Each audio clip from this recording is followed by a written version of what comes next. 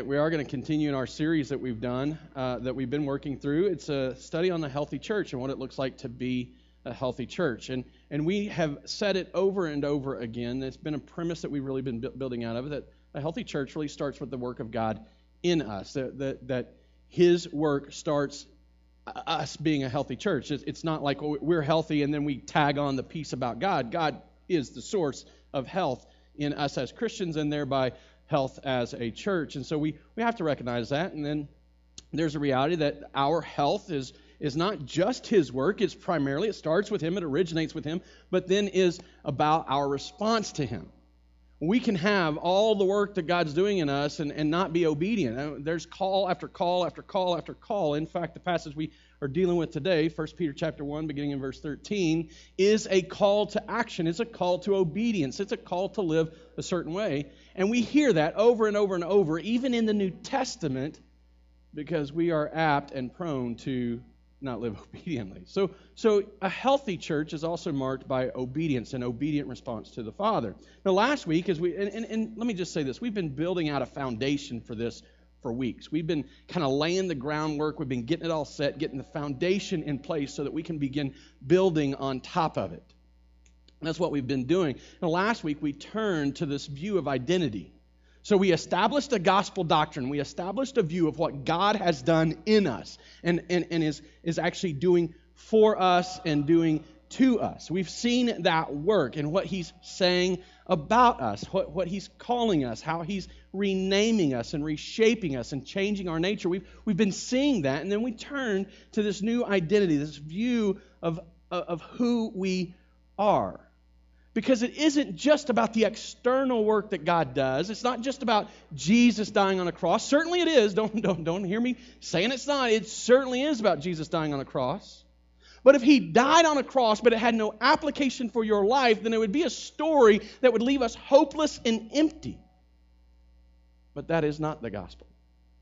It would be like God being extremely good, as we just sang, but never letting us experience His goodness.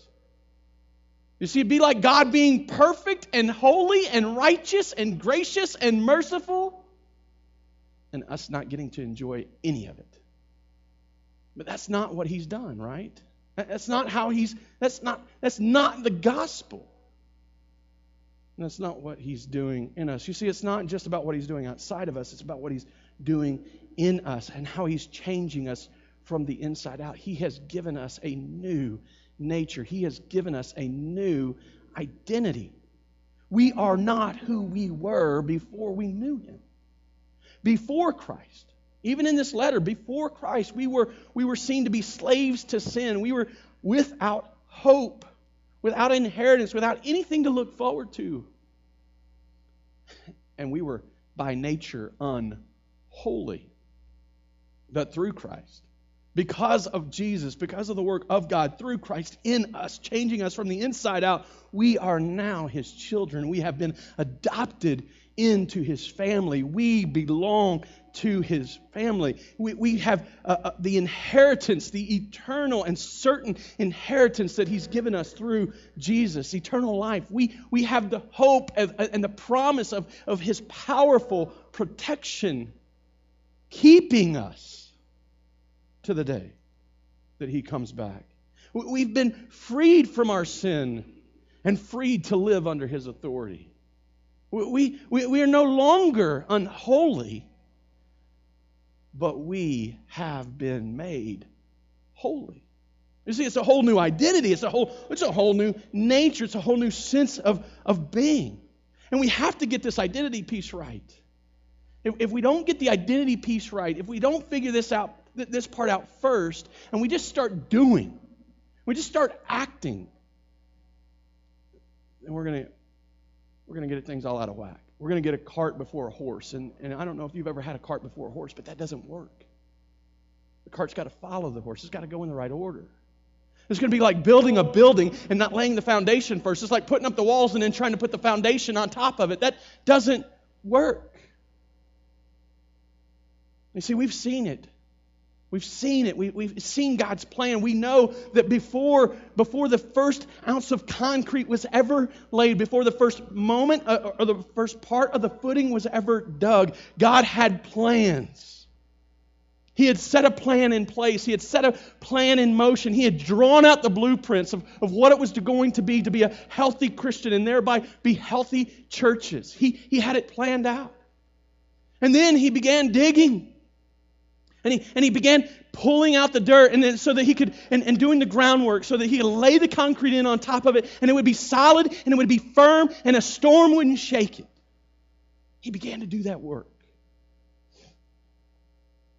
But He's not just doing the work. He's the one that's decided what the building is going to be. He's decided the purpose that the building exists for. You see, in terms of identity, He's determined who you are. He's the one who says who you are. That's what He's doing. We have to get this right. We have to get this in the right order. Otherwise, we're just like everyone else in our culture. We're just like everything else happening around us. We're building our identity. We're building the things we do. Let me say it like this. We're doing the things we do so that we can be who we want to be. That's backwards.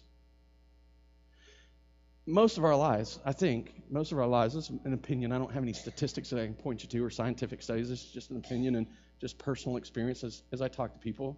And I get to talk to a lot of people, so you can trust me here. But I think much of our lives is building our identity out of the roles that we fill. I'm not saying it's the only way we build our identity. I just think it's a prominent one in our culture. For example, how do you identify yourself when you introduce yourself to people you don't know? I'm a father. I'm a mother. Well, I'm not a mother, but maybe you are. I'm a brother or a sister. We identify ourselves by our roles in our family, don't we? I'm my job. I used to be an aircraft mechanic, and I was proud to tell people, hey, my name's Seth Shelton. I'm an aircraft mechanic. It's funny now that I'm a pastor, and it's a little harder to say because I know people are going to act completely different once I say those words.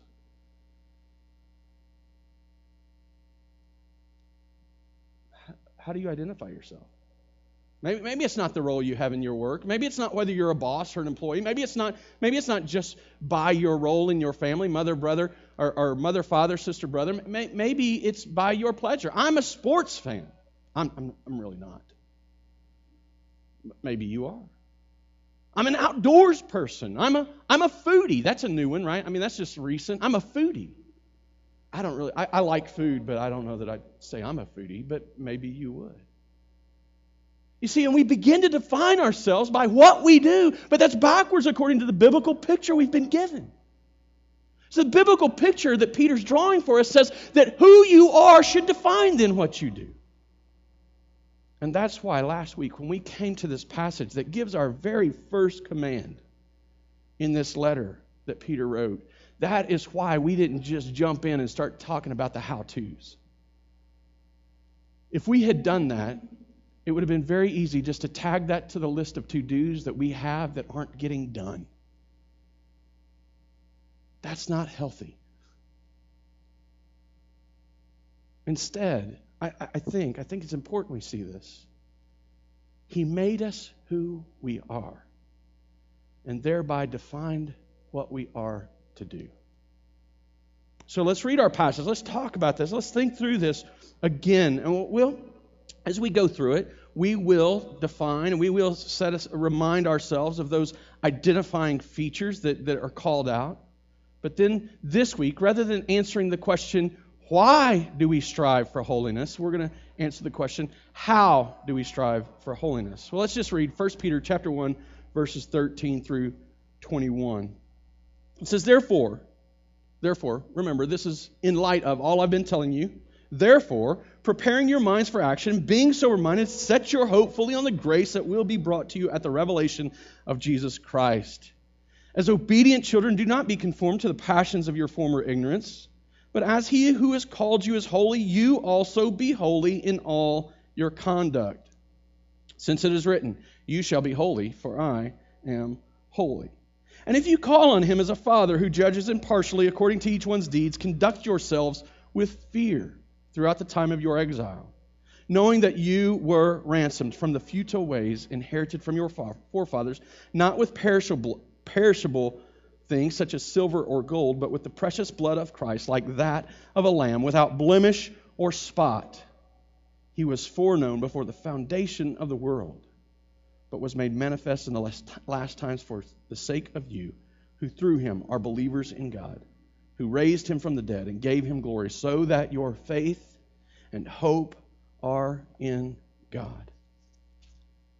You see, this passage, these verses, at their heart, at their core, are a call to holiness, a call to be what you've been made to be, to act in accordance with your new nature. He is calling us to be holy because we've been made holy. Now, if you remember, to be holy, to define that, holy means to be set apart, to be distinct, to be made different, to be made pure. It's when something has been chosen out of, cut off from the group or from the whole, and being brought over and being made distinct, to be made set apart from the rest of the whole. Now, I've been illustrating this to you with my Bible. This is my Bible. It is holy unto me. Now, it's God's holy word that's been set apart to Him, but this particular one, this physical existence of God's word is mine. It's holy unto me. It's set apart for my use, for my purposes, for my desires, for my longings. And I've told you over and over, come and take it. I dare you. And I've said, hey, come on, try it. Nobody's taken me up on it yet because they know I'll punch them. That's the truth. No, it's not really the truth. If you're stealing my Bible, you probably need it more than I do. But this is holy unto me. That's the idea. God has made you holy. He has set you apart. He has looked at you in the world and said, you are mine. You are holy unto me. You belong to me. And just in a quick review, just by way of quick review, this is the first reason why. This is the very first reason why we strive for holiness. Because we have been made holy. We have been set apart by God unto God. He chose you, set you apart for His purpose, by His design, and to fulfill His own desire. He made you like Himself. He is holy, so you too are to be holy. There's a difficulty here, though. I'm a little different than a Bible, right? I mean, I make the Bible holy unto me. It's just going to be there. That's not like us, so is it? I mean, the Bible is in many ways, it's just an inanimate object. It's going to do exactly what I tell it to do. It's going to sit where I place it. It's going to open to the page I turn it to. But we don't do that, do we? In fact, the reason over and over and over in Scripture, the reason that we are told over and over and over and called over and over and over to obedience is because even as a holy people, we don't always live like holy people. So what does that mean? What does it mean to live holy? To live a holy life is to live in a godly manner, directing our entire being to action that reveals God's image in us. He has made you like Himself. He has made you holy. You might say that to live a holy life is to live in such a way that God's fingerprints are made evident on your mind and on your body and on your soul, so that the handling of God is made evident in the way that you act, so that people can tell and see the distinction that God has made in you. That's what it is, to live like Him, to live in such a way that it honors Him and it brings Him reverence and it demonstrates to others that you are distinct by Him. Letting all that He's done in you shine through you. Why do we do this? Because we are holy. You see that? It says it in verse 14. Because you've been wholly active. In all your conduct, be holy. The second reason we saw last week that we do this, the reason why we strive to live holy lives is because we are adopted. In verse 14 and verse 17, verse 14 refers to us as children. Verse 17 refers to us or refers to God as our Father. He's the one that said this. This isn't our invention. It's not us who came up with this identity. I think God reminds me of a dad. So I'm going to call Him Father. He self-identified this way. You see, this is important. He didn't do this or we didn't do this to Him. He did this for us. He says, I'm your Father. I gave you a spirit that cries, Abba, Father. You are my children. And this is our primary role in the kingdom. You see, He's given us a new nature, a holy nature. He's given us a new role. We are not just citizens in the kingdom. We are children of the King. And the third reason we saw why was that we are ransomed. We have been bought at a price. Not silver or gold. You're too valuable. The price is too high. The cost is too big. You have been ransomed at a price. The precious blood of Christ. The only natural Son of God gave His life for you, that you might be adopted, that you might be bought out of slavery. We studied all of that last week in depth. You're welcome to go back and listen to it, but those are the reasons why we live holy, because we are made holy by God. We have been given a new nature. We are a different person. All right. So that begs the question then, how do we do it? You've given me, I've tried to give you plenty of foundation to stand on, but now how do I do it? What do I do tomorrow when I get out of bed? What do I do when my world just falls apart, when I am out of control and I don't have another thing to turn to? When I have every reason to celebrate, when everything is going my way, how do I do this? How do I live holy? That's the question.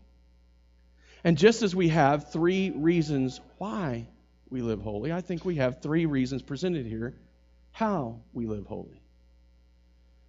First, Christians strive to be holy by directing their entire being to trust Jesus fully. Verse 13, it says, therefore, because I have said all I have said, because God has done all He has done, Peter says, preparing your minds for action, being sober-minded, set your hope fully, not partially, fully on the grace that will be brought to you at the revelation of Jesus Christ. This is really just another way of telling us to believe completely in Jesus. He gives us some steps here. He gives us a couple of things for us to look at. He says, preparing your minds for action. Now, the translators were nice to you. They gave you a thought-for-thought idea here instead of giving you a more literal translation. The reality is probably if we were reading a literal translation, most of us, because we wear jeans and pants, wouldn't get it. The literal translation would say, gird up your loins, or gird up the loins of your mind for action. And we'd be like, what? That sounds kind of creepy. Right? He's talking about loins up there. Some of you are thinking about the pork loin that you're going to have for lunch. But that's not what he's referring to. What he's referring to is the dress of the people of the day. They all wore robes, long robes. Have you ever worked in a robe? I haven't, because I don't wear dresses. But maybe you have, and you know that it's not always convenient. It's not always, you're not always just ready to run a race, and you're not always ready to just go dig in the garden. See, when they would do work or when they would have to run or when they needed to be ready to fight, they would gird up the loins of their clothes. And what they would do is they'd take their clothes and they'd wrap them up and they'd tie them in their belt so that their dress or their gowns, their robes, I guess is a better way to say it, just for the men especially, that they would be more like leggings. And they would be free to move. They would be able to take part without the stuff flying up around their head and getting in their way. And he's saying, you do this with your mind. All the stuff that could hinder you, all the stuff that could get in your way, all the stuff that could cause you to think of other things, get rid of them, gird them up, secure them. Do something with your mind. Now, this is completely opposite of what our culture would say, because so much of our culture thinks that if you are going to believe the gospel, if you are going to trust Jesus, you must check your intellect at the door. Peter is saying, no, in fact, you desperately need your mind. It starts in your mind. You need to prepare it for action. That means quit filling it with the junk in the world and getting all that loose stuff in the way. Quit filling it with all the stuff that causes us to be unready and unprepared. Prepare your mind for action. And then he says, being sober-minded.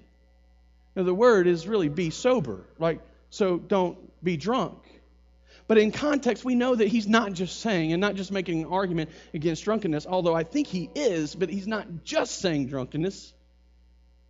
I think he's talking and calling us to exercise self-control. He's calling us to do something. You see, we take our minds and we take hold of our thoughts and we take every thought captive and we set aside those things that would delay us or hinder us or cause us to look away. And then we exercise self-control. We begin to exercise our intellect that it changes our will. You see, this is not just your average, everyday, I'm going to come to church and sit for a while and let somebody shout at me. This is me taking everything I am in my mind and directing it to think and act in a way that it honors God. This is a whole body, whole soul, whole mind, whole heart workout. I mean, this isn't just the 20 minutes on the treadmill. This is everything about you being directed in such a way that you begin to demonstrate your full faith in Christ. You see, saying don't overindulge in anything. Don't let anything rule over you or control you that you might keep your mind prepared. So that you might set your hope fully on the grace that is to be revealed in Christ Jesus. Now, specifically, he's calling us to faith in the future. So I hope as a believer in Christ, you believe for Jesus right now. But I hope you believe in him for the future. Also, the truth is that your present is just instance, right? I mean, your present ends as soon as you think about your present. We could broaden that out. Okay, I feel pretty good about the next 10 minutes. I'm pretty secure in the next 10 minutes. Well, what happens when you climb in your car and you drive away? What are you hoping in? What happens when you wake up and you go to work tomorrow morning? What are you hoping in? He's saying, trust Jesus for your future. I want you to remember these people are suffering. Their circumstances are difficult. They are being persecuted and they are suffering because they are believers in and followers of Jesus Christ, because their life actually demonstrates to the world around them that they are followers of and believers in Jesus. And the world doesn't like it, and they begin to oppress and they begin to push away and they begin to make fun of and ridicule. They lose their positions in society. They lose family members. They lose loved ones, and they are cut off because the world won't have them. Peter called them exiles. But while they are exiles of the world, they are holy unto God.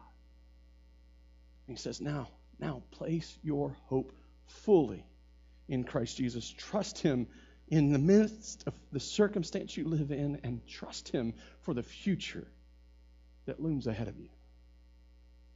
So first, study Jesus. Get your minds ready for action. Set aside those things that hinder us. Second, don't overindulge.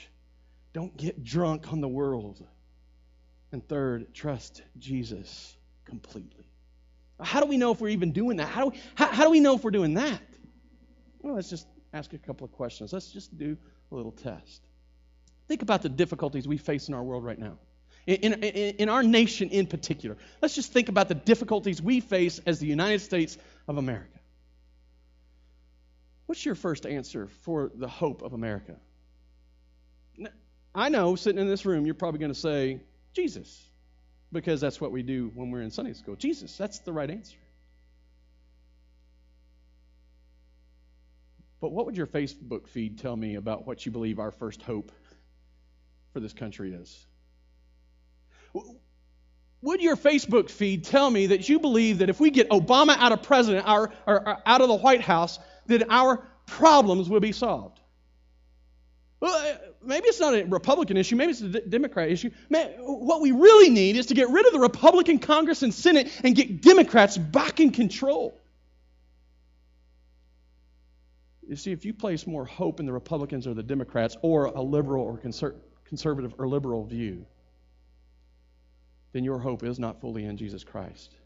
If you have a greater hope for the people in our government to solve our problems than a proclamation of the gospel that changes people's hearts, that thereby changes the systems that we live in, and thereby exalts Jesus above all other things, then you are missing the point.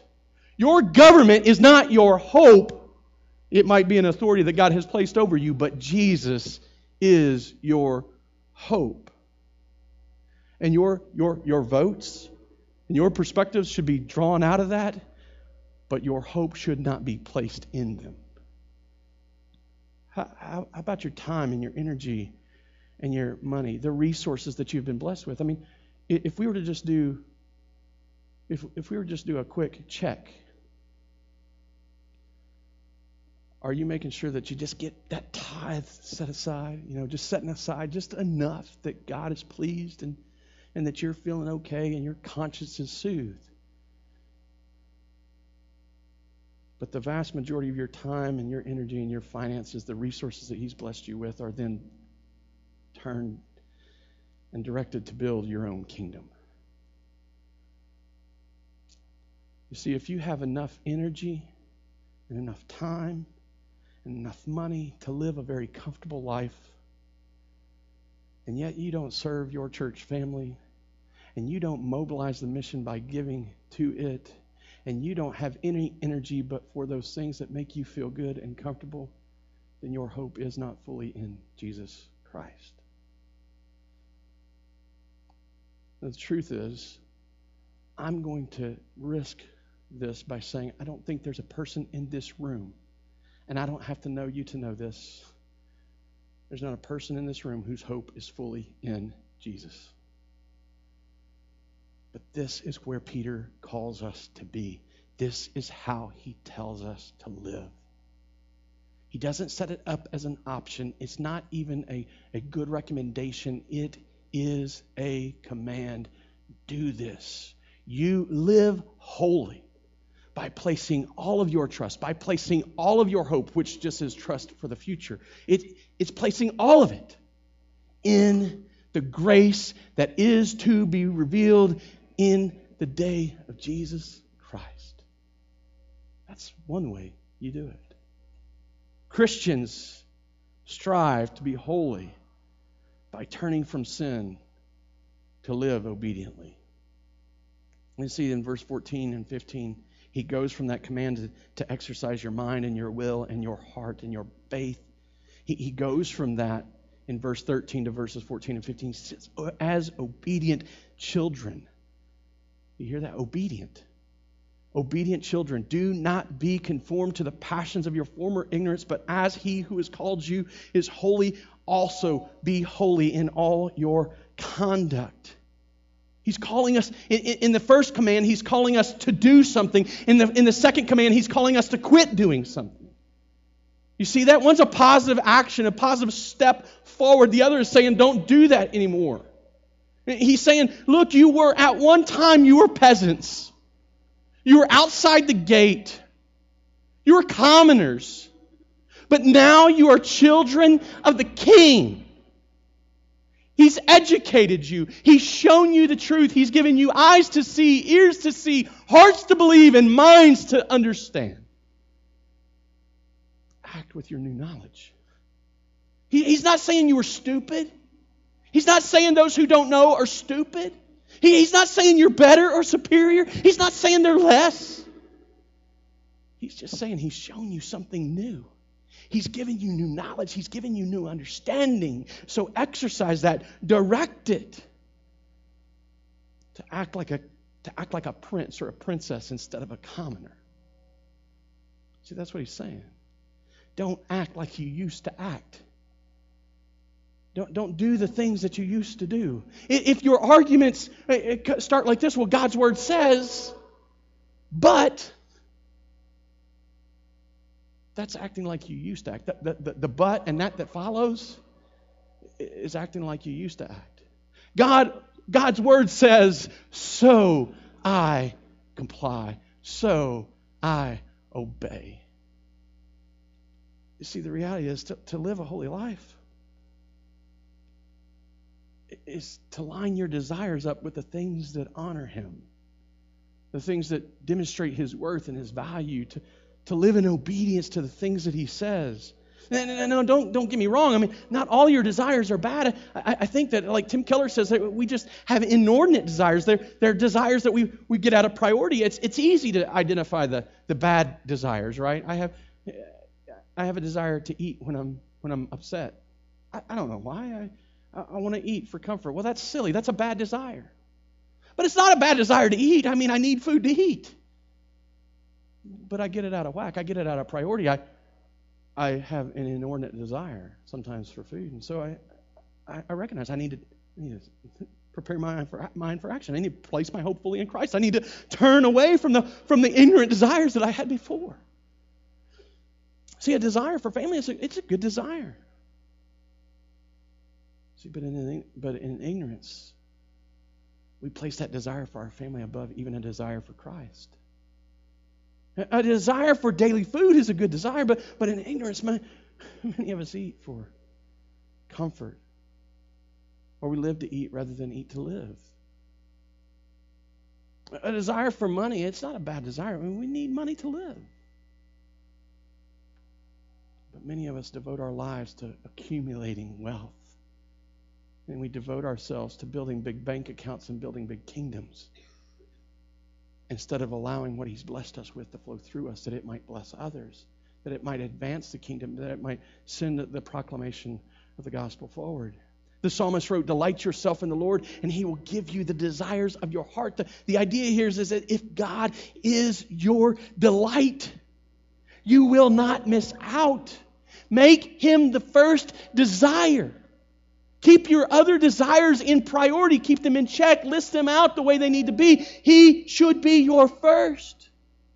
And He will give you the desires of your heart. It's not a promise that you're going to get healthy, wealthy, and have a bunch of stuff. That's not the promise. The promise is that when you desire Him first, you will be delighted by things, and you will find satisfaction and joy and contentment in things that you don't even realize you will find contentment and joy in. That you will be fully satisfied by Him. Delight yourself in Him. Be satisfied and content with Him. Be filled up by Him. And you can be certain that your desires will change, that your longings will change. You see, these first two pieces, I think they go hand in hand. I think one is the expression, a way for us to see our call to believe. Trust Jesus. And the second is a call to repent or turn from our sin. This is the Christian life. This is what we are called to. It's the way we enter into Christianity, and it's the way we walk in Christianity. Repenting of sin, believing in Jesus. Oh, that's sin. I got to turn from it. I got to turn to Jesus. I desire that more than Jesus. I got to turn from it and desire Jesus. I long for that too much. I need to turn from it and turn to Jesus. That is the life of the Christian. How do you do it? How do you live this way? Trusting fully in Jesus and turning from your sin. Every day. Every moment of every day. And then there's a third one. Christians strive to be holy by living fearfully. Christians strive to be holy by living fearfully. Now, I appreciated a question as I was studying and reading. I came across something John Piper had written, and I appreciate his perspective. He says that, isn't it strange that all that God has done, all that God has promised, all that God has made certain for us, then Peter comes to this place where he says, conduct yourself in fear, verse 17. Wouldn't you think that fear would decrease as the knowledge of God and the intimacy with God increases? It says in verse 17, if you call on him as Father who judges impartially, according to each one's deeds, conduct yourselves with fear throughout the time of your exile. Piper's question got me thinking. I prepare my mind for action. Look, I'm already helping you apply it, right? Prepare your mind for action. Think through these things. Deal with them. Look for the truth in them. And it really begins to make sense. I mean, who is more likely to have a healthy fear of a table saw? One who has observed it being used or one who's lost fingers to it? Probably the person who's lost fingers to it. The person observing knows, well, that's dangerous. But the person that's lost a finger or thumb, they have an intimate knowledge of the power. Who's likely to be more afraid or fearful of what can happen in a crash? A 16, 17-year-old boy who thinks he's invincible? Or a young man who's been nearly killed because he made a stupid decision? I think it's evident. The power that we are controlling, the power that we have in our hands as we control a vehicle, it can do a lot of damage. It can kill people. There's reason to have a healthy fear of it. And the more we understand it, the more we've seen, the more we've experienced, the more intimate knowledge we have of it, the more we understand it. And you could tell me, oh, well, Seth, God would never hurt. He would never hurt us. He wouldn't cause me pain.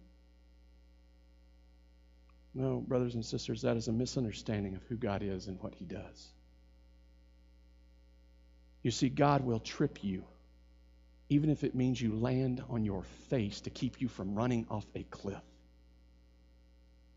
And you and I need to be thankful for that.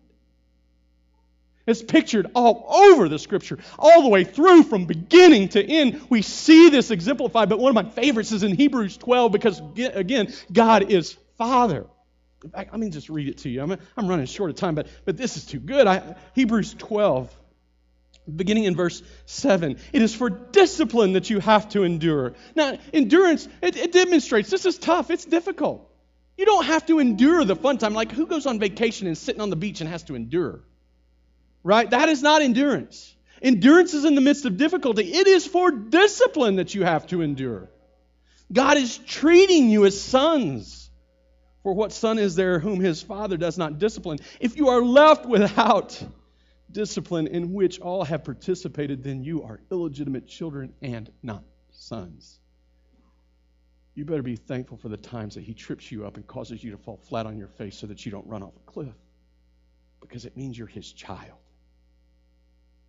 Besides this, we have had earthly fathers who disciplined us, and we respected them. Shall we not much more be subject to the Father of the spirits and live? For they disciplined us for a short time as it seemed best to them, but He disciplines us for our good, that we may share His holiness, so that your nature mirrors His all the more. For the moment, all discipline seems painful. I think in the Greek that means for the moment, all discipline sucks. I think that's what it means. Rather than pleasant, but later it yields the peaceful fruit of righteousness to those who have been trained by it. Now, Peter, I think, refers to this idea of discipline, but he talks about it in the sense of judging. You call on the one who is Father, and He judges impartially. There is no favoritism according to your deeds. even as one who has been made holy. Let me just ask you this question. What have your deeds earned you? You see, if we're walking in just open and rampant sin, we should be scared to death. If we are toying with sin in any way, we should feel the fear of judgment. We should have fear of the discipline, just like a just like a child fears his father's belt. We should have a healthy fear of the God who disciplines, who judges. But it's not just about quaking in our boots either. You see, he doesn't just tie it to the discipline. He doesn't just tie it to the judgment. He ties it to the price that's been paid for us. Let me go back over here. I didn't mark this down, but he ties it to the very next piece. In verse 18, you conduct yourselves with fear throughout the time of your exile. That's the end of verse 17. Conduct yourselves with fear, knowing that you are ransomed from the futile ways inherited from your forefathers, not with perishable things such as silver or gold, but with the precious blood of Christ. We conduct ourselves with fear in the sense that we revere. We stand in awe of the price that was paid for us. If we are willing to just stop and smell the roses in this world, and I don't think they're really that good,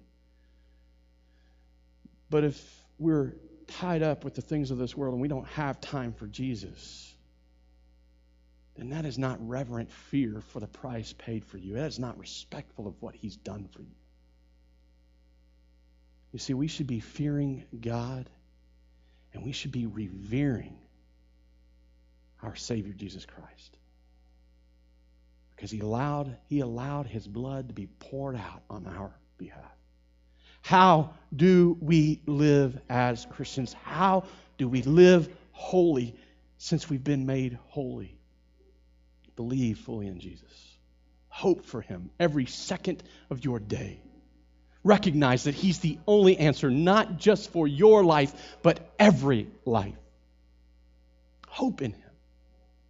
Fully obey.